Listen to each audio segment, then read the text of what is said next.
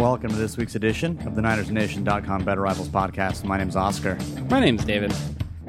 And this week is another Womp Womp Wednesday, or if you're in Germany or any other associated country, you're going to be having a Womp Womp Thursday. Hell, it may be even a Womp Womp Friday for you if you're tuning into this podcast a little late. It's a lot of Womp Womp, though. 49ers lose their 11th game in a row, in a game where we might see where it maybe was a success in Chicago, maybe, based on draft position anyway. Yes, maybe a success. Of course, this week we're going to talk about some NFL quick hits. We're going to review that Chicago game. We're going to introduce a new way of breaking down the upcoming game against the New York Jets because you know what? We like to have fun on this podcast too. But first, let's get to the rundown. And of course, top story. What you drinking, buddy? Same as last week. Accumulation, New Belgium. So we're on a 2-week rotation, huh? Yeah, I think that's how it's going to go. That's pretty much where we're at right now in life, I guess. I've got my whiskey as usual, but I've got a beer that I absolutely love. It's a Weekend Warrior Carbach Pale Ale, brewed in Texas because I like some Texas beer. So you'll hear that top pop a little bit later in the show. But let's get to it. Let's talk about the rundown. And first is actually a pretty sad story. We'd just like to extend our condolences to Chip Kelly. His father, Paul, passed away last week. So definitely condolences to him and his family. And I think definite lead story because Chip's dad, badass of the week, was buried in a 49ers sweatsuit. I mean, impressive, really. That's not even a joke. I'm not even being facetious. That's some shit I would joke about. But that's actually true. I did not make that up. That is not me bullshitting you. He preached loyalty to his son, and so he was buried in a 49er suit to support his son, which honestly is pretty badass. Pretty cool. Yeah, I mean, it's a pretty, especially like since I guess he was someone who wore a suit to work every day, so didn't want that fancy ass suit on, rolling with a 49ers sweatsuit. Pretty cool. Absolutely. So definitely condolences to Chip Kelly and his family. But now we get to the offseason rumors. It's starting. The offseason is now, ladies and gentlemen. Jay Glazer is reporting that Chip Kelly will be back in 2017 no matter what happens. And that, to me, basically means that either Balky is coming back or Tom Gamble is being promoted. That's the only way Chip Kelly is back in 2017, I think. I mean, the other, I think, scenario is that, which isn't really probably a good one, is, if they do decide to fire Balky and look outside for another GM, which I, again, don't really think that's the most likely scenario that plays out here. But if they were to go that direction, I mean, it absolutely could see a situation where Jed York takes a lesser candidate because he demands that Chip Kelly remains the head coach, right? Like, that's not unreasonable that you get somebody that maybe isn't the most qualified person for the job, but is like, hey, I want one of these positions where there's only 32 of them in the world, so I'm going to go ahead and take it, and yeah, I'll deal with Chip for now, even if he's not my guy. But yeah, I mean, to me, I'm really kind of setting up with the Gamble thing. I think that's what is almost certainly going to happen here. That's what seems to make the most sense. How do you feel about Tom Gamble? Like, what? I mean, obviously we don't know a lot, and it's hard to know, a lot about GM candidates from our position. But like, how do you feel about making that sort of promotion and going that direction? I actually am not against it, mostly because I like Chip Kelly and think Chip Kelly should get a second and potentially third year. I think if you think the relationship between a head coach and a general manager is important, and I do believe it is, then that seems to be a natural fit. I think what Tom Gamble does with the draft pick that we have will be highly instructive.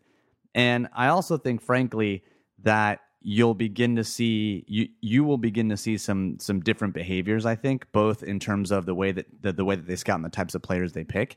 And that I think will tell you a lot. I do think that if they go with Gamble, I think they have to give Kelly and Gamble effectively 2 years, which means you get 3 years of Chip Kelly.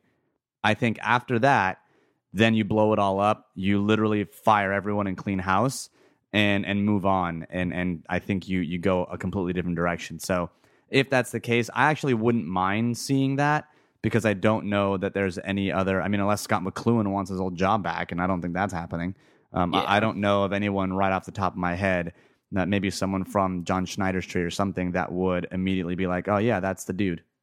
Yeah, I think it could make sense for a couple of reasons. I mean, one, yeah, you certainly don't want to get stuck in that cycle of where you become the Cleveland Browns, right? And you're firing everybody every year or two, and you're just completely starting over. Like at some point, you have to kind of take, and I guess the approach that the Raiders have taken, right, where they had some patience with Reggie McKenzie and with that process. I mean, it wasn't until his third year on the job, I believe, that he got the draft that brought Carr and Khalil Mack into the Raiders. So, and then obviously it took a couple of years for even that core to kind of solidify and for them to add some more pieces. And then finally now they're having, kind of the best season that they've had in quite a long time. So, maybe we tend to see teams kind of follow the mold and try to emulate teams that were recently successful. And so maybe you start to see more teams having a little bit more patience, seeing how that worked out for the Raiders. But I think, yeah, it sucks if you get into that cycle where you're firing somebody all the time. And the other thing, too, that I think is important with Gamble, right, is we've talked about, I don't think we're quite as down on Trent Baalke as a lot of people are, even though I think we've definitely reached the point where we think that he without question, deserves to be fired.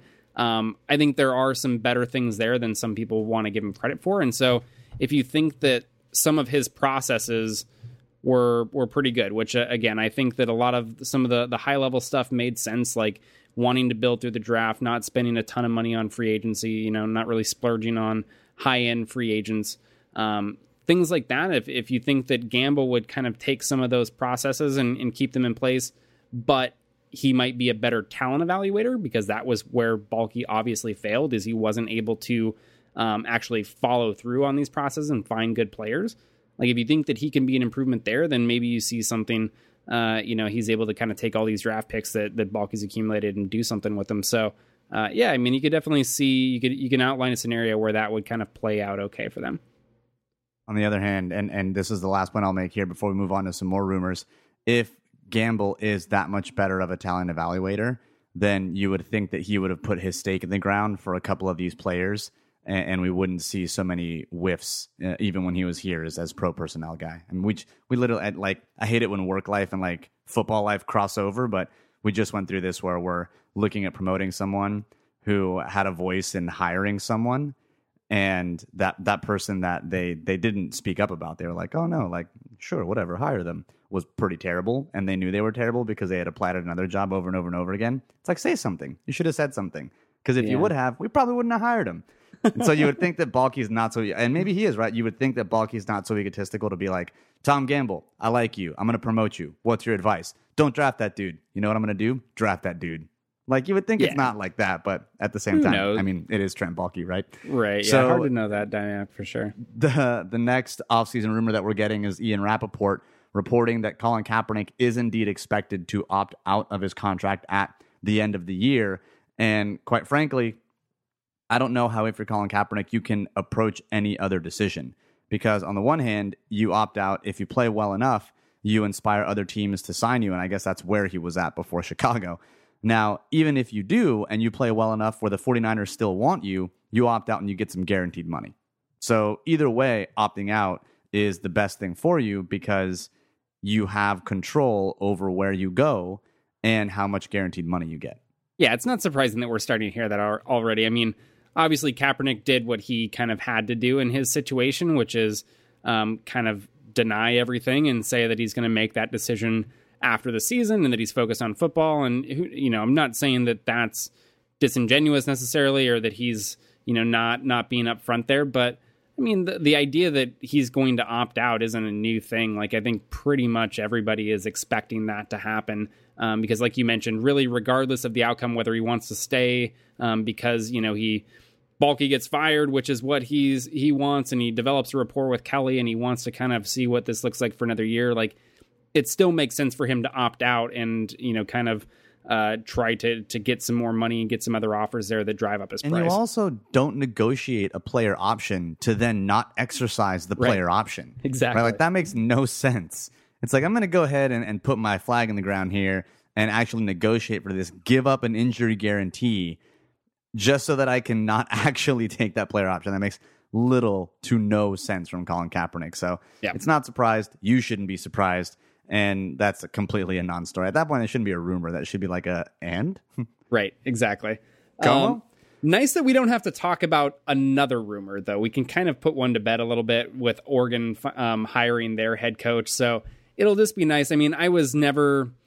It's hard to say because I was kind of, I guess, in the camp that thought that Harbaugh wanted to kind of remain in the NFL as well. And, who knows? Maybe that was mostly true. And then he just kind of happened to fall into what was a perfect situation for him at Michigan. But I definitely am in the camp that kind of believes that Chip doesn't really want to go back to college football and that he wants to kind of prove that he can succeed at the NFL level. So at the very least, like the Chip to college thing is probably never going to go away. Unless he who knows, like wins a Super Bowl or something, then maybe it will finally. But at the very least, the Chip back to Oregon talk is going to go away for at least a season. Incidentally, head coach at Oregon, Willie Taggart, is the first apple to fall from the Jim Harbaugh coaching tree. He was an assistant here he was with Jim Harbaugh all the way from, I think, the San Diego days, and was with him at Stanford. And now he is the head coach at Oregon. He was with them with the 49ers as well. And now he is the head coach at Oregon. So we'll see if Oregon... He's not the first one, though. Like, I think I saw Bruce Feldman, I think, who's a college football reporter for Fox Sports, tweeted something. I forget the exact numbers. I want to say it was 3. So on Harbaugh's initial Stanford coaching staff, 3 of those guys have gone on, are now currently head coaches at Power 5 schools, and 5 of them are coordinators somewhere at Power 5 You've got schools. Pep Hamilton, obviously, in the NFL. He's the coordinator for Indy. Who else have you got? I mean, in terms of David head Shaw, coaches, now Taggart, and then there's one other that just, I think, recently got a head coaching job at college, too, whose name I can't remember. So those were your 3 head coaches, and then 5 of them are coordinators at Power 5 conferences as well. So, I mean, the staff that he assembled there, in his first, during his time with the 49ers as well was pretty awesome. But that staff that he had in Stanford was kind of crazy. Well, I guess it doesn't beg a question. It's the wrong way to use that phrase, but it poses an interesting question, which is how do you define when someone comes off of someone's coaching tree? Because you just being a coordinator on someone's staff or being an assistant to that staff for a year or two doesn't then mean that when you get a coaching job, you are off of that tree. I mean, hell, Adam Gase was an assistant on Mike Nolan's staff. That doesn't mean that Adam Gase is off of the Mike Nolan coaching tree. And yet we do see these coaches have their trees that kind of go out, and we know the obvious ones, right? Obviously, we know Bill Walsh's tree. Andy Reid has a tree at this point. Which is just part of Bill Walsh's tree. Right. It's an extension. Look, everyone is just, everyone comes from like 2 coaches, basically. Pretty much. It's like Parcells and Walsh are like the 2 main ones. It all kind of goes back to them at some point. But at what point, like, how do you define that? Where do you draw that line? Is it you have to start as a low-level assistant and spend like your formative years with that person? Is it that you have to achieve kind of coordinator status before you move on? Is it a length of time? I don't know that it's any of those. I think it's more, do they take the same sort of philosophical approach, right? Like, are you running the same, like the things that you learned, I guess, under that coach, right? So with Jim Harbaugh, it's going to be, the power offensive stuff, running big personnel formations, like, and doing a lot of things with emotion. Like, do you adopt kind of the same principles that coach has? So even if you're there for a limited period of time, but that small period of time had a large impact on the way that you think about football and that you are going to approach things now, once you become a coordinator or a head coach, then I think that's kind of what ultimately matters most. And it seems like Taggart, which is actually going to be kind of an interesting thing with him going to Oregon, is he was kind of that Harbaugh style offensive approach. And then when he went to, which Florida school was it that he came up? USF or UCF? Yeah, one of the, either Central Florida or Southern Florida, I forget. But either way, some directional school in Florida. He had to kind of adapt things there, right? And kind of change things up and run a little bit of different offense. And Oregon has been known for a long time before Chip Kelly was there for kind of these forward-thinking offenses, fast-paced, doing spread stuff. Like, that's kind of what they've had for a really long time there. So It'll be interesting to see if he kind of tries to go that direction, because that's what the school's done for a long time, or if he tries to kind of go a little bit more that Harbaugh direction and change their offense significantly from what it's been. Interesting. Well, last story then on the rundown is that Torrey Smith, probably all-around good guy on the team, has been nominated for the Walter Payton Man of the Year. This is, I think Anquan Boldin has been the reigning Walter Payton Man of the Year for the 49ers. I believe one player gets nominated from every team, and then there's a list of finalists that are announced, and then one player rules them all, I guess. And Anquan Boldin won last year, if I'm not mistaken, or 2 years ago. And now we have another former Baltimore wide receiver signed to the 49ers, nominated for Walter Payton Man of the Year. So, hey, if nothing else, Trent Baalke sure as shit can pick wide receivers that are going to be Walter Payton Man of the Year. Can't dispute that one. Nope. That's, you know what? Hey, he's not all bad. He is not all bad. But let's get into this Bears recap, because, hey, you know what? I said it's a Womp Womp Wednesday, but we didn't screw up the number 2 pick. We are still in the hunt for that number 2 pick. And man, are we in the thick of that hunt. So biggest takeaways from the game, of course, was the story of Colin Kaepernick and his inability to throw the ball. I believe the graphic from Bleacher Report with him having a noodle arm, showing how he had fewer passing yards than he had completions. Oh no, he had more sacks than he had passing yards. Also, equal number of incompletions to passing yards. So there's a lot of things that you can do with those numbers that aren't good. So there's a couple of questions here I have about the way that it was handled, right? Number one, do you think that the benching of Colin Kaepernick was justified?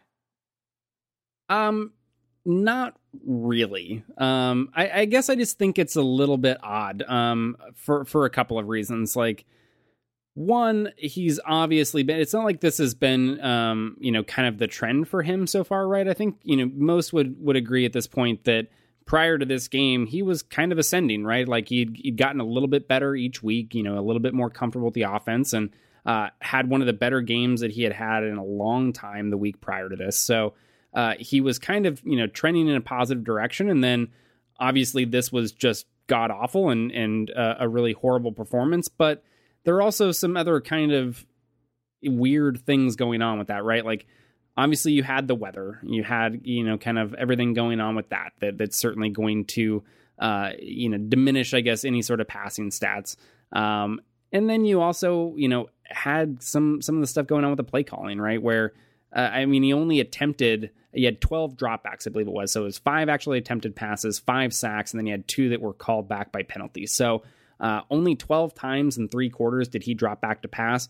And Gabbert got more than that. And I think he had, it was the same. It was like 12 or 13 dropbacks in that final quarter. So they had it in like one quarter. Yeah. Like, do you think that this is Chip Kelly being a realist? Do you think that every now and again, I do feel like you get insight into a coach's true thinking and not their coach speak. Yeah.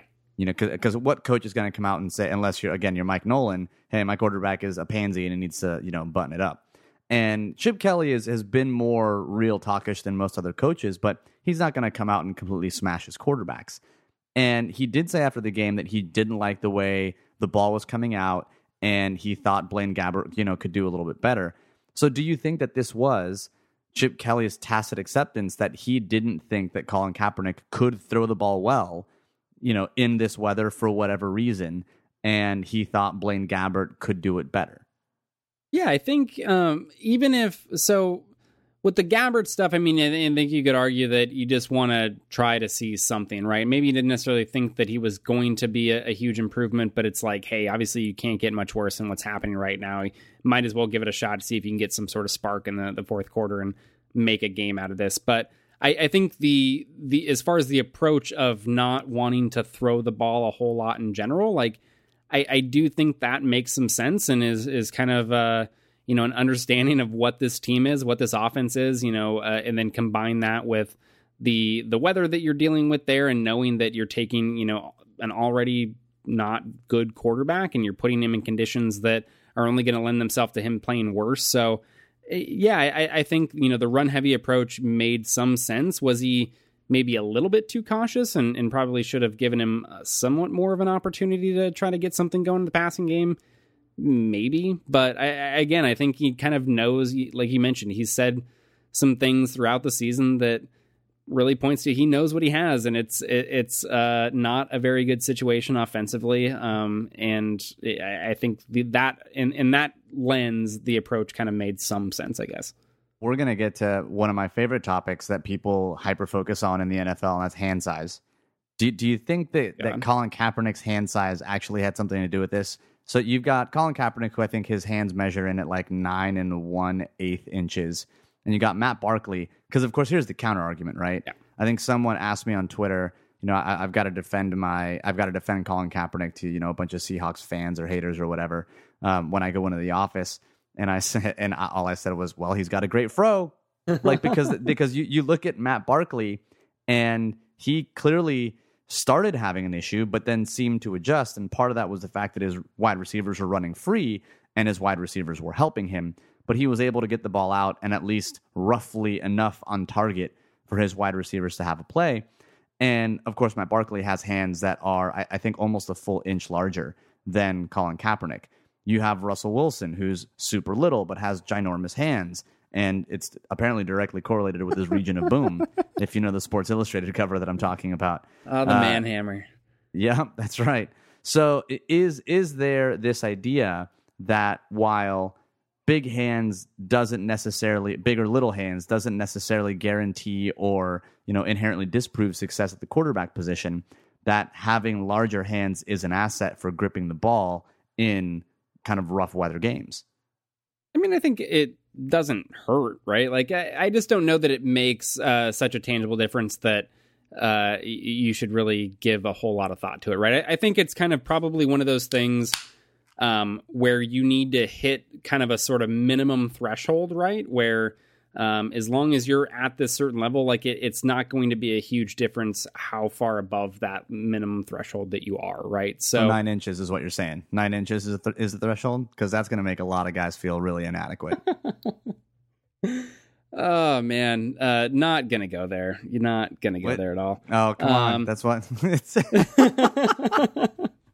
But yeah, I think that as long as you're kind of above that, then it doesn't really make too much of a difference. I mean, again, does it hurt? No, probably not. Like, I'm sure that Matt Barkley with his, massive fucking mitts was able to grip the ball a little bit better, and maybe that helped him. And it is hard to, point to the weather as being a huge factor for Kaepernick when you can come back and say, well, Matt Barkley managed to kind of make it work somewhat. He was at least, like you mentioned, getting the ball in the vicinity of his receivers and allowing them to kind of make a play. And Kaepernick just wasn't able to do that. I mean, he was really off target on a lot of these throws. Off target. Especially, I mean, the one that really stuck out was like the Vance McDonald route on the corner there that was just way overthrown. I mean, he looked like Blaine Gabbert in regular weather, which is something we have not been used to seeing the last 2 or 3 weeks. Now, there's another kind of coaching point that I thought was interesting, and I wanted to get your thoughts on it, because at the end of the first half, I mean, the Niners had a blocked punt. They had 2 field goals, and the way the game was going, you were thinking 2 field goals might actually win this. Like, they could actually win this. And then, with about a minute 20 left in the first half, Chip Kelly starts to call timeouts. And he's thinking what at this point? He's thinking that A, he can either block another punt, or B, he gets that ball and you're going to drive down the field and score a touchdown? Like, the only reason you're calling these timeouts is because you're thinking you can maybe block another kick. And it was at that point, I think, that Chicago goes, well, might as well throw the ball. Matt Barkley decides that he's a quarterback, and all of a sudden you have a blowout in the making. So go back to that coaching point. Are those timeouts that you call, or do you go into the half up 6, let the clock run out, and say, all right, let's play this one out? I mean, so on one hand, I am usually very much a proponent of being aggressive, right? Like, I think that coaches too often are take the passive route, take that safe route of, okay, I'm not going to call these timeouts. I'm happy to go in, with a 6-0 lead, considering that my team is awful and that we're on the road and the weather is like it is, right? And I think in this particular scenario, maybe that makes a little bit of sense. But at the same time, like, I'm not going to really go and fault a coach for taking that aggressive path, because I think that is generally the better approach. And yeah, it's kind of didn't work out so well, right? I mean, after you mentioned, so they got that ball, the ball back, and it was timeout after first down, timeout after second down, and then setting up a 3rd and 5 with 1:43, right? So you're thinking at this point, Chicago's back in their own territory. They're about the 24-yard line. And so, yeah, I mean, maybe even if it's not you're thinking that you're going to block a punt, right? Like in that weather, a lot of things can happen. Like it could be a shanked punt because it slips off the, wrong you off could the punter's muff foot. the punt. I mean, that too. Sure. There's a lot of, I guess, more random things that could happen there, but there's a decent chance that you could get set up with relatively good field position, and have time to be able to move the ball down the field and try to maybe tack on another field goal. So I can see that approach. And, again, that's one that I would probably generally agree with. It just happened that Matt Barkley decided that after that second timeout that he was going to, I don't know, resemble a competent NFL quarterback for a little bit and put together kind of a string of nice throws. And that kind of did it. But I don't know. I think a lot of that, pointing to that is kind of the turning point there is probably a little bit too hindsight based for my taste. Well, so let's switch then to the defense, because this was a defense that was seemingly finding its groove. And by that, I mean playing acceptably terribly. This is a defense that had seemed to put it together against the run and had just finished, of course, a really good game against Jay Ajayi and held him to a ridiculously low number of yards. And then, of course, you've got this week where the secondary seemed to fall apart. So what was it about the secondary's play against Chicago that allowed players to run free? Is it really just them losing someone like Bethea? I mean, you've got Rashard Robinson, you've got a healthy Jimmy Ward, you've got Tremaine. I'm going to give up big plays but not touchdowns. Brock. Actually, it should be the other way around. Actually, it's Tremaine Brock. He gives up big plays and touchdowns, but he doesn't give up PIs. That was a bullshit PI call in the end zone, by the way. But what was different about the way that Chicago was attacking this defense that allowed their wide receivers to run free? I think this is one of those situations where I would actually probably put a little bit more stock in the weather here than in something like the quarterback performance, right? I think when you're dealing with like those sort of field conditions where it's far easier to like lose your footing, slip and fall on the ground, like positions where you are the aggressor and not playing in a passive position where you have to react to someone else, right, is always going to give you somewhat of an advantage, at least if you're not the 49ers skill position players, because they're just mostly so terrible that it doesn't matter. Or even if they do, you don't have a quarterback that can get it there. So as long as you're not really dealing with that scenario, then when you're the receivers, where you're going, it's going to be easier to keep your footing and kind of create that separation in poor weather, I think. So I think that definitely helped. And, generally the secondary just hasn't been playing as well. It seems to be a little bit more of an emphasis on stopping the run in the last few weeks here. And so I think that's leaving your cornerbacks a little bit more on an island than they were early on. And they just weren't up to the task, I guess. They just weren't able to kind of stick with these guys in those conditions. And I think it's more just a personnel issue more than anything. So let's switch then to the run defense, because there's a player that is much maligned here on this podcast, and that's one Mr. Nick missing an ankle tackle in the backfield below. He is someone we've railed on him all year, and rightfully so. He is terrible. He is a special teams player in starters clothing at this point, and yet he is our spotlight tell us player. How you really feel. Dude, he's trash. Come on. Oh, he is. I totally agree. It was just he's absolute trash. Really funny to have you go off on him like that. Here we go. Here comes our Nick Ballard opus, because he is our spotlight player of the week this week, because he played his absolute out of his mind best game since putting on a 49ers uniform in the weather against the Bears. This was his best game since taking over as starter. He has the best run defense grade on the entire team this week, led the 49ers with 7 stops. 7. Because I think that ankle tackles become real tackles when you add mud. What a time to be alive, right? Like, man, this is where we're at right now. Nick Bellore was one of the biggest bright spots on the team this week. Yeah, I mean, it was you kind of mentioned all the stats there, and it was really his best performance of the season by a pretty comfortable margin, I think. And I think this, when you look at the run defense as a whole, this was more similar to some of the early season performances where things kind of broke down a little bit on a handful of plays that really, especially when you're talking about the red zone, right? He had the 3 touchdowns. But on a snap-by-snap basis, it was among the better performances they've had. I mean, they held him to 3.65 yards per carry, which is significantly below the 5.03 they've been allowing to running backs on the season so far. And that actually includes that 5.03 number includes this Jordan Howard performance. So was even a little bit higher than that going into the week. So, yeah, I mean, on the whole, snap-by-snap basis, I mean, it was a better performance. Again, still not good. Obviously, they gave up 117 yards, 3 touchdowns to Jordan Howard, but it wasn't that bad, and Nick Bellore was probably the brightest spot, in that run defense.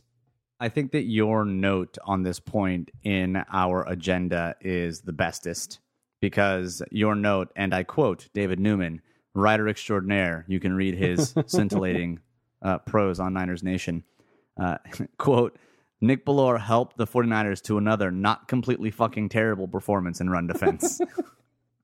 I mean, that's where we're at right now. That is where exactly we are in week 14 of the 2016 NFL season. So this is the part of the year where we're hearing those stories come out about the 49ers being this version of the 49ers being the worst 49ers team in franchise history. This is the storyline. Of course, they've lost now 11 straight. It is the longest losing streak in franchise history. The 1978 team, I think, is the one team that lost more. They lost 9 straight games. So I loft this question to you first. This is the opening salvo, David. And I think we probably have maybe 5 minutes to get through a lot of stuff because I went ham on this part of the agenda. What do you think that this team is the worst 49ers team in franchise history? Well, I'll be quick so we can kind of, I'm going to let you do your thing here with some I've of this got a lot research. of story to tell, folks. I think short answer is no. I don't think this is the worst team. And I'm sure that comes off the wrong way to a lot of people who, probably think that we're Chip Kelly homers and are kind of, we're the ones that finally have the rose-colored glasses on this season. But I think there's a lot of evidence. You look at the data, and it really just doesn't support that. I mean, I think generally people put too much into the actual wins and losses to determine team quality. So obviously those things matter, and you have to be able to accumulate wins to make your way into the playoffs and all of those sorts of things, right? Wins do matter, but they're not always the best way to judge team quality. Actually, they rarely are the best way to do that because you're taking the 1,000 plays that happen over a course of a season, and you're deciding that you're only going to look at 16 things to determine how good they were over those 1,000 plays. And it just doesn't make a lot of sense. And so teams can be, whether it's due to some poor luck or just kind of, some random variation that happens over the course of an NFL season that's only 16 games long. Teams can be a much better or worse team than their record states. And I think this is a case where the 49ers, again, still not a good team, but they're not the worst team in football. Like, I don't think this performance was pretty bad. I mean, this was maybe one of their worst ones all year, but on the whole, over the course of the season, like, there are probably 3, 4, maybe 5 teams that I would say are at least as bad or worse as this 49ers team, which you couldn't say even last year. I mean, last year, I think they were very clearly the worst team in football. And you go and look back at some of these older teams, especially in the mid-2000s, mid-aughts, there was some really, really bad football. And so, yeah, long story short, no, I don't think this is the worst team in franchise history, even in recent franchise history. And with that, I will let you do your thing here for a minute. Well, I did a little research on the 78 team, and I was not alive in 1978, so I legitimately had to do some research. And basically came away with 3 things. 1, the offense was in shambles. 2, they had some coaching troubles, and 3, they had a terrible GM. Their offense in 1978 for the 49ers, and this was, I believe, Eddie DeBartolo was indeed the owner, but this was pre-Bill Walsh. They scored a league-low 219 points. They committed 63 turnovers during the year, which is currently still a record for most turnovers by an NFL franchise. Steve DeBerg and Scott Bull were the quarterbacks. They had the third lowest completion percentage, 43.7% in the past 38 years. They averaged almost 4 picks a game. Is that not good? No, I actually went and looked when I was going through some of your notes here. I went back and looked at their actual interception rate, which was terrible.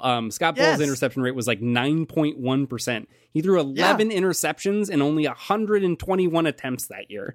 Yeah, it's so bad. It's so bad I'm giddy. It's so crazy. So that season, since the merger, if you look at quarterback seasons where they threw at least 100 passes, is I think it was like the 10th or 11th worst in NFL history post-merger. It's real bad, dude. Real bad. Steve DeBerg, was not much better. No. And so the quarterbacks were absolutely terrible. Their offense was in shambles, and their coaching was completely abysmal. So Pete McCulley was fired mid-season. Their defensive coordinator, which was one of the actual bright spots of the team, he bolted in the third preseason game because the secondary coach kept ignoring his defensive calls from the press box, and the head coach refused to intervene. Oh man! Can you imagine that you're a defensive coordinator and you call down your play call to the secondary coach, and the secondary coach says, "No, I'm not calling that. I'm gonna call something else." Then you're like, "Dude, head coach, do something." And the coach is like, "Internet shrug." Nah, bruh. Not happening. That's not even my favorite. So, the article, who was it? Was it Eric Branch? Yeah, it was either Eric Branch or Ken Eric Inman. Branch. It was Eric Branch, okay. And so, he had a lot of... This was a couple weeks ago, I think, right after they had tied the losing streak with 9 games. And there's some great stuff in that article. But I think my favorite, story in there was where the coach goes over to the sideline and is like, who wants to play quarterback? And they end up... Yeah, because both quarterbacks got injured. So DeBerg and Bull both got injured. And so the coach is like, all right, who wants to play quarterback? And so they start out with Freddie Solomon, who at least played quarterback a little bit in college.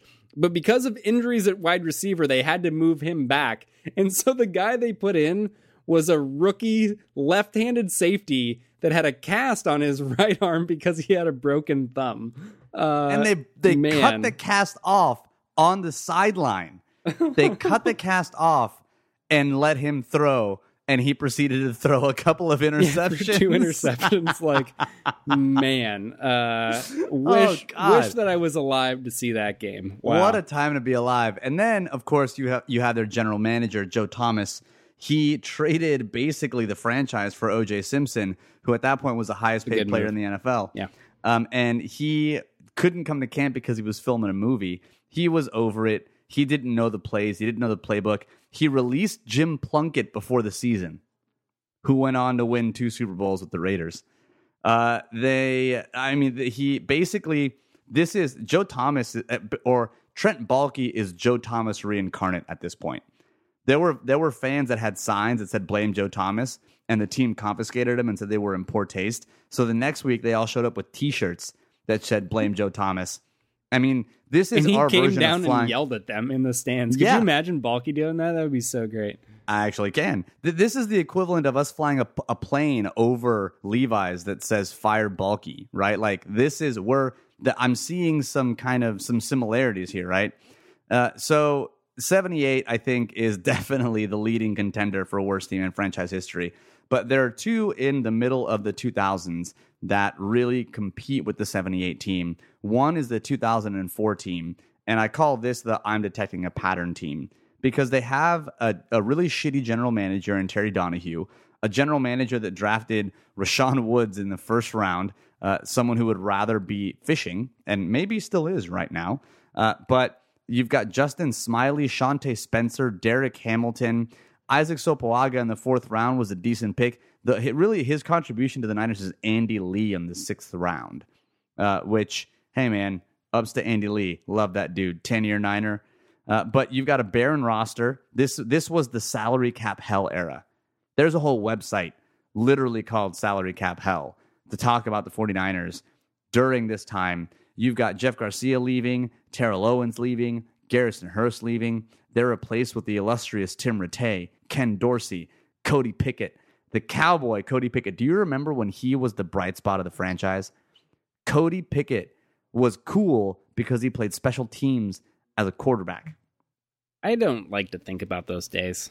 It was a dark time. The whole Jeff Driscoll thing reminded me of this whole thing where it's like, oh my God, he plays special teams. It's like, you don't want your quarterback to play special teams. Nope, not a good thing. You don't. Absolutely don't. Wide receiving core, Arnez Battle, former quarterback, Notre Dame, Cedric Wilson, Brandon Lloyd, Eric, I have no collarbones Johnson was literally the lone bright spot. I do remember at the tight end position. He still, before Vernon Davis, he had the single season record for receptions. Actually, I still think he does because he had 82 receptions. Not in 2004, but I think he ended up with 82 receptions one year. I still think that's the record. I can look that up. All right, he's going to look it up. And so the 49ers in 2004 were still offensively inept. They averaged 1.19 points per drive, which is not good. And their average lead at the beginning of a drive was negative about 6 points. So every time they had the ball to start a drive, they were losing by nearly a touchdown. Yes, he did have 82 receptions in 2004 on 117 targets. Yep. 82 receptions, and it was like for 800 and some odd yards, right? It wasn't like for an 825, 2 touchdowns. Yep. And then he broke his collarbone on a hit, and then he broke his collarbone again, and then maybe he had like a separated shoulder. He was like the man of glass version of Eric of Witten, basically. I just remember like that was like really early fantasy football days for me. So I remember like having Eric Johnson be like the only 49ers offensive player that was worthy of having in fantasy football. Yeah, true story. Before Jeff Garcia, Terrell Owens, and then Eric Johnson. Yep. I mean, and then 2005. 2005 has a unique distinction because it was the worst team in DVOA history. We love DVOA on this podcast. We think it's the best way to measure the effectiveness and efficiency of a team. And 2005, that 49ers team has the distinction of being the worst team in the history of DVOA, and they've been measuring DVOA since 1989. So they had 4 wins, sure, but they were all against really bad teams. Their average margin of victory was 3.8 points. They beat Tampa Bay, which was about average, Houston and St. Louis twice. Both of those teams were basically the only teams better than the 49ers. Houston was 31st. St. Louis was 30th. Their offense went a full 16 quarters, 4 games, without scoring a TD at home. The passing game with Alex Smith, man, that guy's come a long way. How many? He had 11 interceptions and 1 touchdown? Yeah, I believe so. That's and he had 1 touchdown basically in his second to last game, and everyone was like, "Oh my God, touchdown! Woo!" Yeah, I mean they had 1,898 passing yards in 2005. That's the lowest total in the entire decade of the 2000s. And the thing was about 2005 is that when you look at 2004, their defense was not the worst. Even when you look at 1978, their defense wasn't the worst. When you look at 2005, they had a pretty shitty offense, but they also had a pretty terrible defense. I mean, Derek Smith, he's like a poor man Zach Thomas, emphasis on the poor. He had 3 good years, and that was it. Jeff Ulbrich still remains famous for driving barefoot in a Prius because that reduced the battery spend, the hybrid spend. I remember reading an article that he was a big fan of eating a rainbow. He wanted to eat a rainbow every day, and he wanted to drive his hybrid car barefoot because less pressure on the gas pedal meant less energy spend. like this is what we were working with. You do you, man. You do you. You know? And here we are. So, I mean, look, I've laid out the case for all 3 teams based on the based on the tapestry that I've created here, which would you say is the worst team in franchise history? 1978, 2004, 2005, or 2016? I mean, I think it'll be really interesting to see when they get DVOA to go back to 78, what that 78 team looks like in comparison. So you kind of can put them on the same sort of scale, you know what I mean? And be able to kind of account for the era and everything there a little bit. I mean, I kind of have to go with 2005, mostly just because I can remember how bad that team was. I mean, things in 78, that's... To be honest, like that's probably it from the sounds of it. Like you look at some of the numbers and you compare them to other teams in that era, and man, it was really bad. And then you get all of the hilarious stories mixed in there with it. Like it's a good recipe for just an awful Dan team. Buns fighting fans outside a Candlestick. Yeah, like there's a lot of great things there. But I mean, man, that 2005 team was special. they were. That was just so terrible. Like they were so awful to watch. Special, like in the short bus special. And so, I don't think I'm it's going to go ahead and close. I'm going to say 2004, and I'm going to say 2004, and it's not even close. Here is why. Dennis Erickson is your head coach. Terry Donahue is your general manager. Right? You've got, at the very least, in 2005, you've got Scott McLuhan. And you've got Alex Smith, Frank Gore, for F's sake. Like, you've got at least the nucleus of something. Your star player in 2004 is Kevin Barlow. Yeah, but those things don't make them better on the field that year. Like, no, because we're that not bodes well for them. Like I'm talking about like when I'm making this judgment, I'm talking about what the team was on the field. What was the worst team from a performance standpoint? And I think the 2005 team was definitely worse because Alex Smith was awful. Like everybody wants to kind of forget about those early Alex Smith years. Like Alex Smith was legitimately, for the early part of his career, one of the worst starting quarterbacks in NFL history. Like that is not an exaggeration or hyperbole. Like he was legit one of the worst that had ever played the game in those early years. And then, props to him. He was able to turn things around and, make a career out of this thing when it looked like that just wasn't going to be the case. But even though you have those pieces there and some of those things tended to work out later, like on the field, they were still worse that year to me. I don't know. Like, I think we honestly, and I agree, 78 is probably the one, but I wasn't alive then, so I can't choose that one. Yeah. I'm still going to go 2004 because I'm always going to go to hope, right? If you have a shitty team and also no hope, that's the worst thing ever. And performance-wise, 2004 and 2005, I don't think are too far off.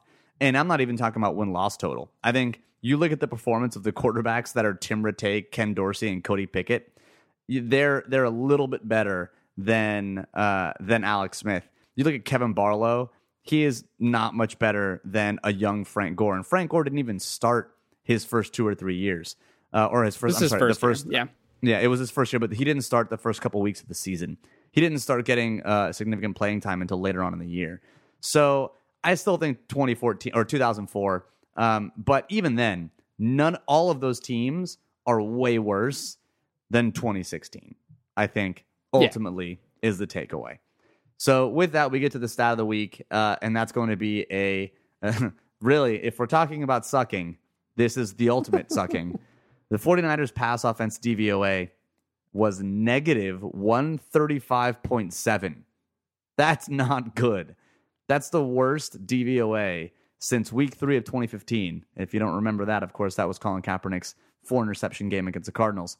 And that clocked in at a negative 170.5.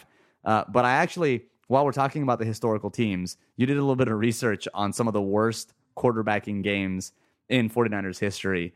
And I would love to hear this stat again because it's pretty eye-opening. And it honestly bolsters your 2005 case. But let me hear the stat. It really does. So, I mean, I started to kind of go through, like, when you go to Football Outsiders premium database, they have the game-by-game DVOA numbers going back, through all the years that they have it, so back to 89.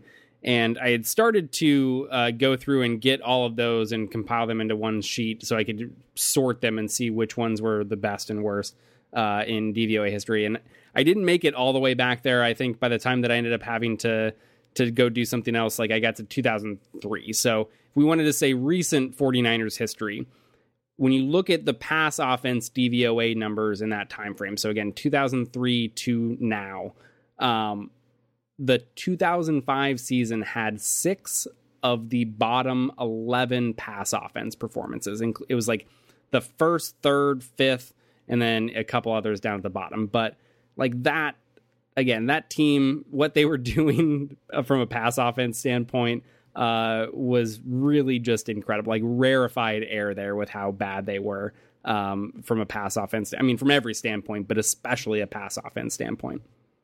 Good old Ted Tollner. What are you going to do? All right, so we've got to get to NFL quick hits, and we've got to get through this in like maybe 6 minutes or less because we still have to preview the Jets game and the second version of the Let's Not Screw Up the number 2 pick bowl. So let's go through this as quickly as possible. David, number 1, dress code violations in the NFL are stupid. # Cam Newton. Things that you could do outside of benching your former MVP quarterback to address a dress code violation. 1, fine. 2, like make him run some extra sprints or do some sort of terrible conditioning drill after practice one day. 3, make him sing "I'm a Little Teapot" at the next team meeting.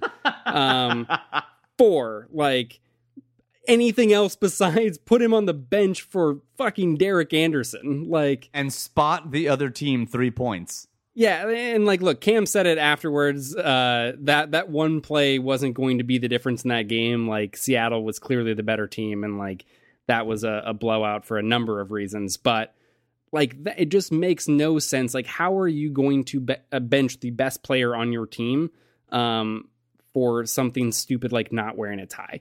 It's not like dude came culture, bro. Like, it's culture. It's not like dude came in like with ripped up clothes, like looking like a homeless person or something like that. Like he came in with a legit Steve Jobs mock turtleneck and a solid hat is all I'm saying. Like that was his outfit.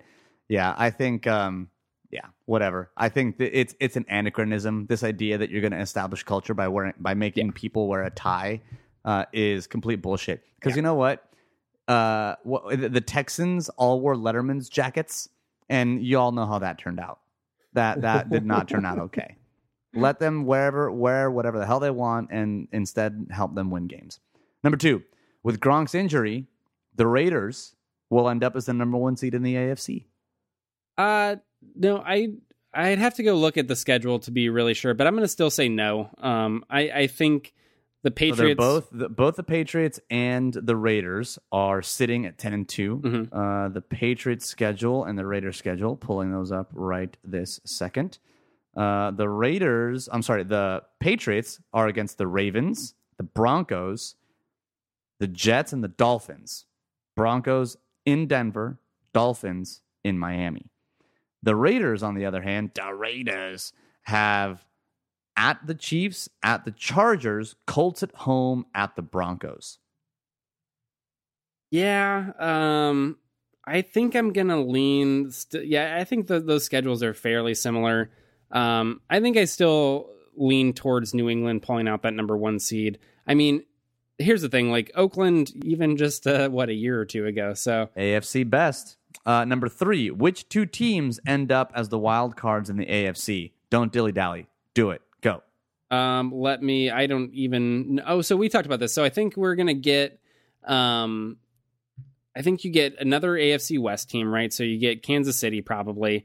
And then it comes down to what? An AFC North team? Like Steelers, Dolphins, Colts, Titans, Broncos.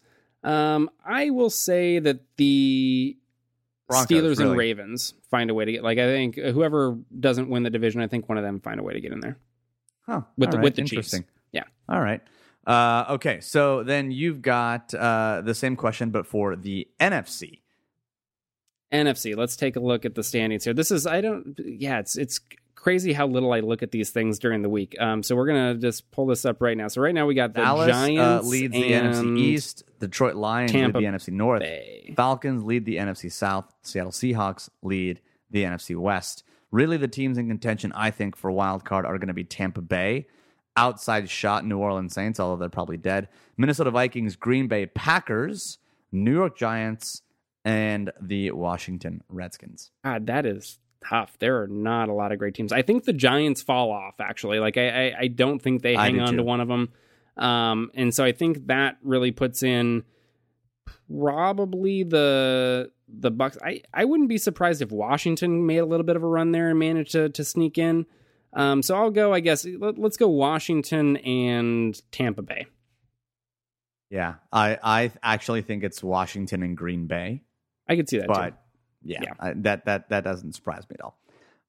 All right, so I don't know if you watched the Warriors game at all, but Clay him up. I mean, he was on fire. I think that's probably pretty reasonable that he would have at least approached 80. It would have been close. I watched that game through 3 quarters, and I was laying in bed, and Kerr pulls him out, and I look at my wife, and I go, yeah, it's over. I turn the TV off and go to sleep. It was the most glorious sleep I've ever had. I mean, it was like 30 points at halftime, wasn't it, or something like that? I mean... yeah, it was absurd. Yeah. All right, and then finally, and I'll give you a couple prompts if you need, but there are, now that we have a bit of hindsight into this season, what do you think was the worst offseason move for a franchise? Was it Brock Osweiler? I mean, I think, yeah, of the ones that are kind of jumping to mind right now, unless I'm just forgetting about something, I think it pretty clearly has to be giving all of that money to Brock Osweiler. Well, so you've got a couple of different decisions, right? Because you've got free agent decisions, you've got draft decisions, but you've got Brock Osweiler, right? You've got the Jaguars signing Malik Jackson. Yeah, also for $90 million. Not great. You've got Josh Norman, of course. I think that one's been okay. Yeah, you've got Casey Hayward. The Packers letting Casey Hayward go. You've got the Packers giving Jeff Fisher a 2-year extension. Okay, so I mean, if we're including that just barely, I mean, absolutely, it's Jeff Fisher getting an extension. Like, how in the fuck does that happen? Makes no sense whatsoever. You've got the Bucks and Robert Aguayo. Oh man, that was really bad too. I mean, giving up a first-round pick for a kicker might be one of the only things that can approach giving giving up a Brock. First-round pick. They gave up They moved used up a into the second pick. round. Or no, was it a second rounder? Whatever. It was a second-round pick. They used a second-round pick on a kicker. Like, kickers are not draft picks. We've had the punters are not draft picks. Kickers are not draft picks. Like, no, absolutely not. It's maybe one of the only moves, like taking a kicker that high, maybe the only thing that can approach giving Brock Osweiler like $18 million a year or whatever it was he got. Those are very close. Yeah, I think I would probably still lean Brock Osweiler because I think that's going to be a problem that they unfortunately have to deal with for quite a while. At least another 2 years. Yeah, so based on his contract, we'll go with that one. All right, so let's get to this Jets preview then, and this is Don't Screw Up number 2, part 2 is really what it is. It's going to be one of those things where this is a team that could legitimately lose to the 49ers. And we don't have to deal with weather. We're now at home. We play a little better at home, as most teams do, and the Jets play a little worse on the road, as most teams do. And so you're at this point now where you could legitimately win this game and just fuck it all up. So what are the basics? This is another matchup where 2 bottom 5 teams are playing. The Jets are actually worse than the 49ers based on DVOA, and that's not good. You've got different metrics that indicate that the perfect embodiment of average. Their point differential is points scored 131, points against 131. Like, they are exactly average. And yet they blew the hell out of it. And it took a 41-10 win to get to average. God. Yeah, I mean, this is going to be a game that, like, you probably don't, like, let's be real, you probably don't want to watch this game. Like, if you can find something else to do, like, go do that thing instead. Like, but let's say that you're a masochist like us, because we do watch every snap of the season, whether it be in a condensed game format, a game film format, or a live format. In one of those formats, we watch every snap of the season. So if you were to focus on something to watch for this game, what would it be?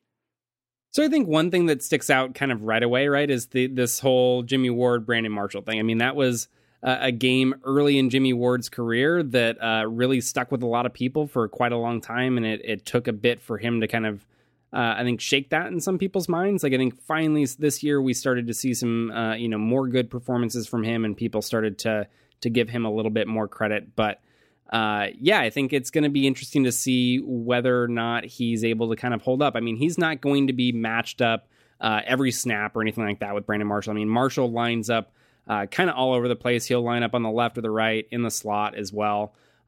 Whereas with Ward, you're also going to see him kind of move around. The 49ers with their cornerbacks don't have like specific sides for their corners, and they also don't follow. They kind of do a boundary corner and a field corner. So somebody that's on the short side of the field if the ball's on one hash, and somebody that's on the wide side of the field. Usually Tremaine Brock is the guy that's on the wide side of the field. So because of that, because of how they do that rotation, and then of course you get Jimmy Ward bumping down into the slot majority of the time when they go to their sub packages. So he's also going to kind of line up all over the formation, and it just may not necessarily work out to where he's on Brandon Marshall a large percentage of the time, but they are inevitably going to have some snaps where they're matched up against each other. And so I think it'll be interesting to watch. I mean, they're going to throw a lot of vertical routes. I mean, they like to try to push the ball downfield with Fitzpatrick, even though that may not be in their best interest most of the time. But you have, kind of a lot of isolation routes, a lot of vertical routes there where they're going to, especially with Brandon Marshall, just kind of trust him to win some of those one-on-one matchups. So, I think that particular matchup there is something that will be, if you're just trying to, again, outside of the outcome of the game and just look at some of these young players, some players that are a little bit more interesting that might be a part of this team for a long period of time, that's something I think to watch there. Did you know that Brandon Marshall doesn't even remember that game?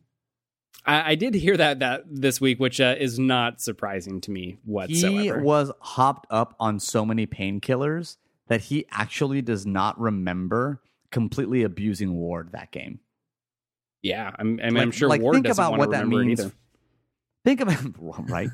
Think about what that means for your life and like for your body, right? Like I think this is another discussion for another time. Maybe we address this in the off season. But sure. I saw an article today that was like, if the NFL were to go the way of gladiator games, you know how it kind of it fades off as an anachronism of whatever culture is at that time. I wonder if the NFL will do that eventually. But you know what? That's way too fucking serious. Yeah, don't want to. I don't. You know what? I don't want. You know what? Hold on. Yeah, let's get back to it. So Bryce Petty versus the secondary. Bryce Petty looked pretty terrible. Not gonna lie. You don't say. He looked really awful. So I think this is because Bryce Petty, he is the starting quarterback for the New York Football Jets, and he did not look good. Of course, he started at Baylor, which I watched him a lot at Baylor. I watched him destroy Texas a couple of times, and he locks onto his receivers. If you think Colin Kaepernick locks onto receivers, Colin Kaepernick is going to look like Joe Montana compared to how frequently Bryce Petty locks onto his receivers. He looked terrible. He had two passes basically in the game against the Colts. One was the out route, and the other was the deep route. And he completed on one interception, and I say complete in the loosest sense of the term because he completed to the other team. But it was just one of those passes where he was like, I'm throwing deep, I'm throwing deep, I'm throwing deep, I'm throwing it deep. Oh, shit, safety's there. Pick off. Like, he just, the safety basically just stared at him and said, You're really going to do this? You're really going to do this? Yeah, I'm going to pick you off. Like, it was bad, dude. It was really bad. Yeah, I mean, I don't think that's unexpected whatsoever. I mean, the Jets quarterback situation is really bad. I mean, it's one of the few that can compete with what the 49ers have had going on. I mean, and they've got four of them. Yeah, they've got a whole slate of craptastic quarterbacks. Like, it's really kind of impressive, the group that they've assembled there. And Ryan so, the Beard Fitzpatrick, Gino Glassjaw, and you've got Christian Don't Draft Me Hackenberg, and then Bryce Can't Play Football Petty. great all-star team right there. Yeah. I mean, so I think defensively for the 49ers, right? Like the big thing is obviously going to be the run game. I mean, Matt Forte and what they're doing in the run game is maybe the only competent aspect that they have going on. And so, yeah, I mean, the passing game, if you can't put it together for a week like this, like, man, that's going to be really rough. Like they should be able to, again, the receivers, outside of Brandon Marshall especially, like, aren't that great, but the guy they have throwing into him is really going to make things difficult for them to get a whole lot going in the passing game. Their offensive line isn't very good. I mean, I feel like we've said this for how many games in a row, and it hasn't really made a difference, and the 49ers still haven't been able to generate pressure, so you probably have to assume that that's going to remain true here, but again, offensive line for the Jets has really struggled, and they've had some problems, especially at tackle. Tackle has been kind of a big weak point for them, so will they be able to get pressure off the edge with guys like Eli Harold and Ahmad Brooks? Almost certainly not. So, yeah, who knows? I mean, we've been here before. Yeah. We've said the same thing how many times, right? We said it against Seattle. Yep. We said it against Miami, who was starting 3 backups, right? Like, We've said it so many. Will it? No. The answer is no. So I think the other side of the ball is maybe then a little bit more interesting in a sense of, one, what do we see from Kaepernick, coming off that really awful game and really just kind of a strange back-to-back performance there, having one of the better games in recent memory with one of his worst games in recent memory. And so seeing how he does against the Jets defense that hasn't really been that good. I mean, Well, that's the thing, right? Is you think to yourself, okay, this is the Todd Bowles defense starring Darrelle Revis. You think this defense is going to be good. You think of Muhammad Wilkerson, right? You think of Leonard Williams. You think this defense is going to be good, and yet they're not. Like, this is a defense that can be taken advantage of. And so you think of a bounce back narrative for Colin Kaepernick, given that he has been announced as a starter. And I think this is going to be one of the stories coming out of this week. Yeah, I mean, and it really, if you're going to take advantage of them, it's in the passing game. I mean, their run defense is still very good because of guys like you mentioned, guys like Leonard Williams, Muhammad Wilkerson, the guys they have on the defensive line. Their run defense right now is second in DVOA. So they're still very good in that respect, but their pass defense is dead last right now. So it's a situation where it's going to have to kind of fall on Colin Kaepernick's shoulders in that passing game to really do much offensively. The 49ers have struggled run blocking most of the year, as we've mentioned several times, and they just really can't get anything consistent going there when you're talking about the running backs, at least. Like, obviously what Colin Kaepernick's done has been generally very positive in the run game. But when you're talking about guys like Carlos Hyde and the rest of the backs there, like, haven't gotten a whole lot of consistently positive yards. So I don't think that we're going to see that in this game. Like, almost certainly going to kind of shut that down and have a very crappy yards per carry average from the running backs. But I think you could still see Colin Kaepernick, again, hopefully take advantage of a weak secondary. Darrelle Revis is not playing. I mean, he is very clearly mailed it in. Literally mailed it in. Yeah, and he's not even close to the same guy. So, and everybody else that they have around him are even worse. I think a matchup there that is kind of interesting is Curley against, I think it's Buster Screen is their slot guy, who has been very, like, one of the worst cornerbacks in football this year. So that is an area like Buster as a cornerback, I would imagine you would not do very well. So yeah, I think there is some opportunity there for that bounce for back, Curley, for sure. right? It's a revenge game for Curley because he was that's right. New York Jet. Yeah, I mean, extra motivation. You got that. So, all right, it's time to make this game a little bit fun because we honestly got a little tired of breaking down games in the same old we're going to lose way. So we decided we were going to run through a couple of trades that would make watching this game a bit more fun. Really, there are only 2 criteria for this. One, we have to trade something, meaning you can't get something without giving something up. So we can't just take Leonard Williams and say, call it a day. But it does need to make the game more watchable or interesting. So, David, I'll off the first trade to you. 1, would you trade Leonard Williams for either Buckner or Armstead? given the fact that Williams would improve our run game by quite a bit, and would probably still give you some of the passing game, but you would indeed have to give up one of your last 2 first-round draft picks. I mean, so I think in the context of this game, right? Like obviously with Armstead being out, we'll kind of eliminate him for at least part of the discussion here. But I think it's an interesting conversation with Buckner, because when you look at what they were as prospects coming out, I think it was, very similar. Like they were both very highly touted. Both were very productive college players. I think you could even argue that Buckner was maybe the more productive college player. So, and it's hard to know how much to put on Buckner, and his kind of shortcomings somewhat this year, or maybe not quite having the splashy year that you would have hoped from a player like that coming out, with, everything that's going on around him and what's going on with Jim O'Neill and his scheme and all of those other considerations, right? Leonard Williams, you have a little bit more of him, right? We've seen he's been in the league for an extra year or two, no, just 1 year. And so he's a little bit more established at this point and has put together some really good stretches of football. So I think right now in the context of this game, yes. I mean, I think he is really a dominant force in the run game and is the type of player that could single-handedly make the 49ers run defense much better. And he's still got, I mean, that's his clear area of strength, but he's a solid pass rusher still. I think he has 7 sacks. Oh, I think PFF has him at 6 or 7, excuse me. So yeah, I mean, he's got a fairly decent pass rush productivity so far this year. So he's among his position group, like, is still a solid pass rusher. And then you have somebody that's, maybe the best run defender at their position right now. So I think, yeah, in the context of this game, I think I probably would make that swap for Leonard Williams because he's going to help the 49ers right now. But I think it's still an interesting conversation when you're talking about what would be the better move kind of long term. All right, so now we're going to move to a more fun trade. And I want to know if you would do this. I would do it in a heartbeat just because I want to see what happens. But would you trade Ryan Fitzpatrick's beard for Colin Kaepernick's tattoos? So just picture this.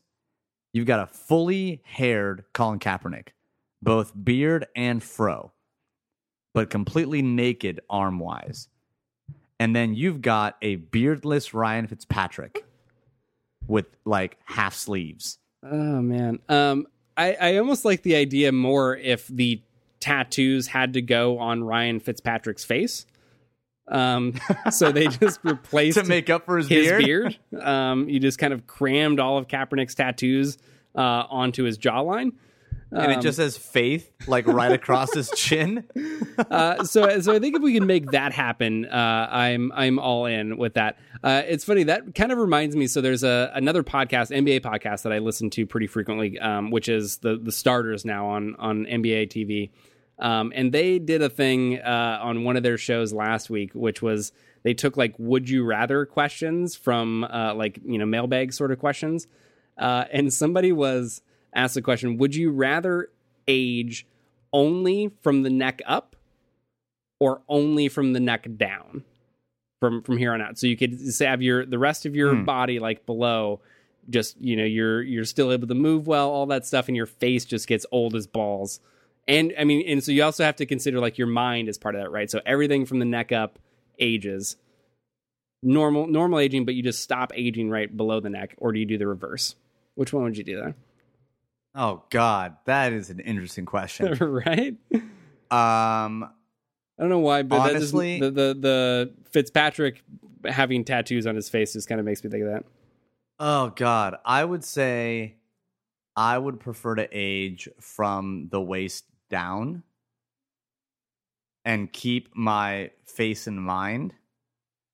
But that's a difficult deciation. It's really the mind that makes it difficult, right? Because you're like, I want to stay sharp for ever, however long. I'm gonna go Stephen Hawking on this. I'm literally just gonna get, like, a mouth tube and move around and be like, "What's up?" But also very misleading, right? You see this normal looking, if you have, like, clothes on, assuming, like, normal looking dude, right? As far as you can see, then you take those clothes off and it's like, whoa.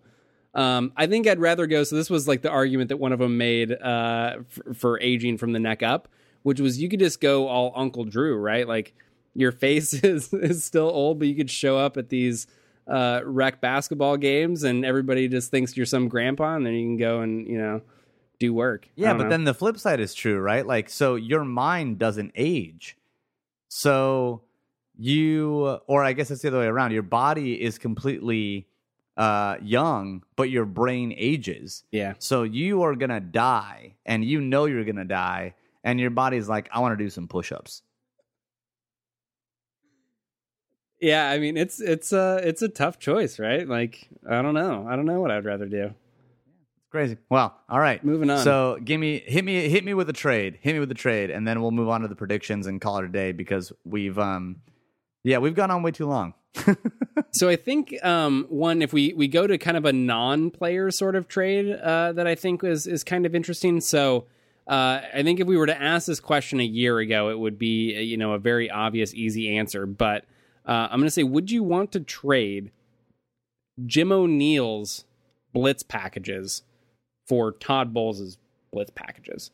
And I say that it's not as obvious now because the Jets might have the worst pass rush in football. They're dead last in adjusted sack rate that they've generated on defense. Like they don't have a whole lot going on there. I mean, they have a couple of players that have been solid, but on the whole, like probably at least on par with the 49ers in terms of the pass rush, maybe even a little bit worse there. So clearly what they've been doing this year, for whatever reason, hasn't been getting the job done, which has obviously been the case for the 49ers and Jim O'Neill. So do you still make that trade just based on reputation, or are you a little bit more hesitant by those numbers?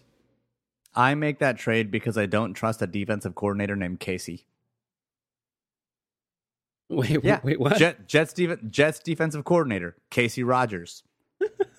I don't trust. I don't trust a human being named Casey. Here's what I think. I think that while a head coach does have a strong influence on what the coordinator does, they don't have complete control over what that coordinator does. And I do think that while Todd Bowles, I think that when you're a head coach, you have so much more to do that you can't really control every single bit of the blitz packages that you can on defense. So I do think that Casey Rogers, to be specific, is probably running a good bit of his playbook. He's probably not just implementing Todd Bowles' playbook. And so at that point, I would say if I'm trading a coordinator's playbook for a head coach's playbook that has proven to be successful in Arizona and in the NFL, when you've got the talent to do it, yeah, absolutely, I'm going to do that. I mean, he's returning for his second year, and he had a pretty good 2015, right? Like, it wasn't terrible, but it was okay. And so I think that all in all, if you're looking at the decline, you're looking not so much at scheme or blitz packages, and you're looking more so at personnel. And so you look at it a couple different ways. One, is he running Bowles' blitz packages? And if so, then I would say, you know what? Either way, I just want to get rid of Jim O'Neill. I'm trying to justify it some way. I can't figure out a smart way to do it. That's fair. Yeah. Can't find a smart way to do it. I want to get rid of Jim O'Neill. So I think one last one that I guess I'll throw out here, which I think is more obvious, but again, the idea of this isn't that they're necessarily realistic trades or things that they would actually do. It's just what would make this game more entertaining to watch as a 49ers fan. And I think a little wide receiver swap would make that the case. I think if you replace Brandon Marshall and Torrey Smith, that's something that would really work out in the 49ers' favor, more from a style standpoint, right? I think we talked about the Jets cornerbacks being really bad this year, and I just don't know that you look at the 49ers group of wide receivers and have a lot of confidence that they can take advantage of that weak group. And while Torrey Smith is probably the most talented receiver on the 49ers roster, you don't have a quarterback that can take advantage of what he does best, right? Like, nobody on the 49ers roster on the quarterback position is able to kind of throw the big deep ball. I'm not talking about just like throwing downfield on a rope like Colin Kaepernick wants to do, like taking that deep 50, 60-yard shot downfield and letting Torrey Smith run under a pass. Like, that's not something that Colin Kaepernick or Blaine Gabbert really has in their arsenal at this point. And so I think what fits Colin Kaepernick better are more the Anquan Bolden types, right? Guys that maybe don't necessarily get all that open, but can make contest. They have a wide catch radius. Yeah, they can. They have strong hands, can catch that fastball that he throws. And so I think you put somebody like Brandon Marshall there, and I think you really could see like good things from that passing game happening, just because I think that's a little bit better of a pairing of skills than anybody that 49ers have currently. All right, so what's your final prediction then? This is a game that we probably need to lose if we want to stay in the hunt for number 2. But you're 8-1 on the year straight up, 2-7 versus spread. I am 8-1 on the year as well, 3-6 versus spread. Yeah, you picked that Niners win last week. Took the L in both of them. I know. What are you gonna do? Yeah. You know what? Sometimes you go bigger, you go home. And last week I went home.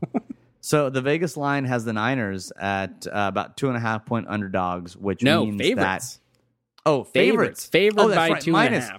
I'm sorry, I'm not used to seeing that minus sign. Yeah. I just presumed it was a plus. I believe that is the first time all season they have been favored, and it's not even quite like, at least the consensus line. I'm sure it's up to 3 at some of the books, but so normally like a 3-point favorite, home favorite, which means that it's basically that they're even because they're at home. Yeah, so you get a 3-point advantage basically for being the home team. So they're not even quite getting that. And then 538 has, I guess kind of similar, where it's that they have them a little under 50% at 43% win probability. This is, being that it's a home game, I think very clearly their best chance to win a game left this season. The other one is Los Angeles, but that one's on the road, and I don't know. I'm not entirely convinced that they're going to go in and be able to win that game. So, I think this is the opportunity. I'm still not going to go with it. I still don't think that they win this game, mostly because I'm hoping that they don't win this game. Really would like to have that number 2 pick.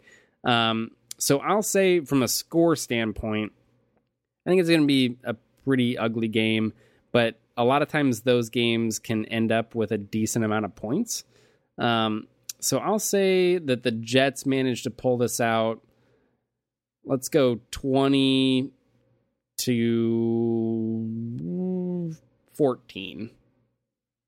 So I was going to go 24-27. And I'm still undecided as to who wins the game. 24-27. God damn it. You know what? I think the Niners win. Nice. I'm going to pull ahead in that record there. I know you are. And you know what? I'm okay with that. I'm okay with losing on all fronts. Yeah. This is the one right here. If they don't do it, it just might not happen. I know. It's just, and you know what? I don't want it to happen, but I guess at this point, I'm going to win either way. Either my team gets a draft pick or I beat you. And that's really all that matters. There you go. So that about does it for this week's edition of the Better Rivals podcast. I told you we were going to go almost an hour and a half. And I think after I edit the first bit where your wonderful fiance was trying to interrupt the podcast, I think we'll end up at about an hour and 20 minutes or so. Hey, sometimes, you just need to talk through it. It's a rough time out there for 49ers fans. We're not I'm not tweeting through it right now. I just wanted to live through all of the shitty Niner teams, really, is what it was. I went through memory lane, and I was like, oh, my God, I remember writing about all of these teams. This was awesome. It was so funny because I got like kind of the shell of things together that we were going to talk about. And then once I jumped back in there and was going to start adding a little bit more substance, I saw that the section on, is this the worst team in worst 49ers team in franchise history? It just was like the whole document at this point. Yep. It was pretty funny. Yeah. All right, so we gotta come up with a call to action. I was leaning kind of like hashtag worst team or hashtag worst 49ers team specifically. Like which one would you choose? Like based on the case that we laid out, which would you choose? 78, 2004, 2005. We could do like, which trade would you make? I mean, what do you want to do at this point in terms of call to action? You could Hashtag also, don't fuck it up. I mean, you could also do, I was trying to think of something like, along those lines. Hashtag don't screw to part 2. That's too long. I could do that. Don't screw to part 2. Actually, I'm on board with that. All right. Okay. Yeah, let's... Hashtag, hold on, follow us here. Hashtag don't screw up to part 2. Yeah, sounds as good as anything we've got. Don't screw... Wait, don't screw 2. Don't get rid of the up. Don't screw 2. Okay. Don't screw 2 part 2. Yep. All right. Don't screw 2 part 2. Hashtag don't screw 2 part 2. That's going to be a tongue twister. Either Good way. luck. Best of luck to you. Yeah. You if you know what, if you nail it, you nailed it. Unless you're not screwing 2, which is a different kind of thing altogether. But thanks again for tuning in. David, where can they find you on the Twitters? They can find me at David Newman with an underscore. You can always find me at Better Rivals. Thanks again for tuning in. I really hope you're watching something else instead of the Jets-Niners game. But if you are, I will be live tweeting it as usual because you know what? God damn it, I'm a masochist at heart, and I'm getting used to this. And as always, go Niners.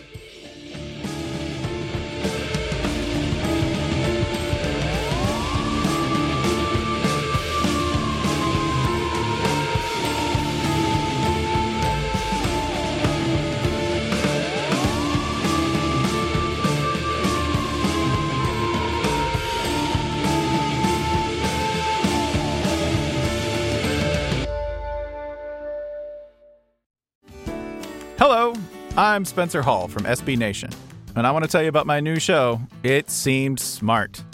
It Seems Smart is a show about people doing things that, for some reason or another, seem smart at the time. Those things might include doing a little cocaine and driving a bike up a mountain. Or, I don't know, maybe racing 100 miles per hour across the country in the middle of the night with no one's permission. Or even stealing a bat from an umpire's room in a Major League Baseball park. Check it out, and if you like it, tell a friend. I'm Spencer Hall. Don't do anything smart.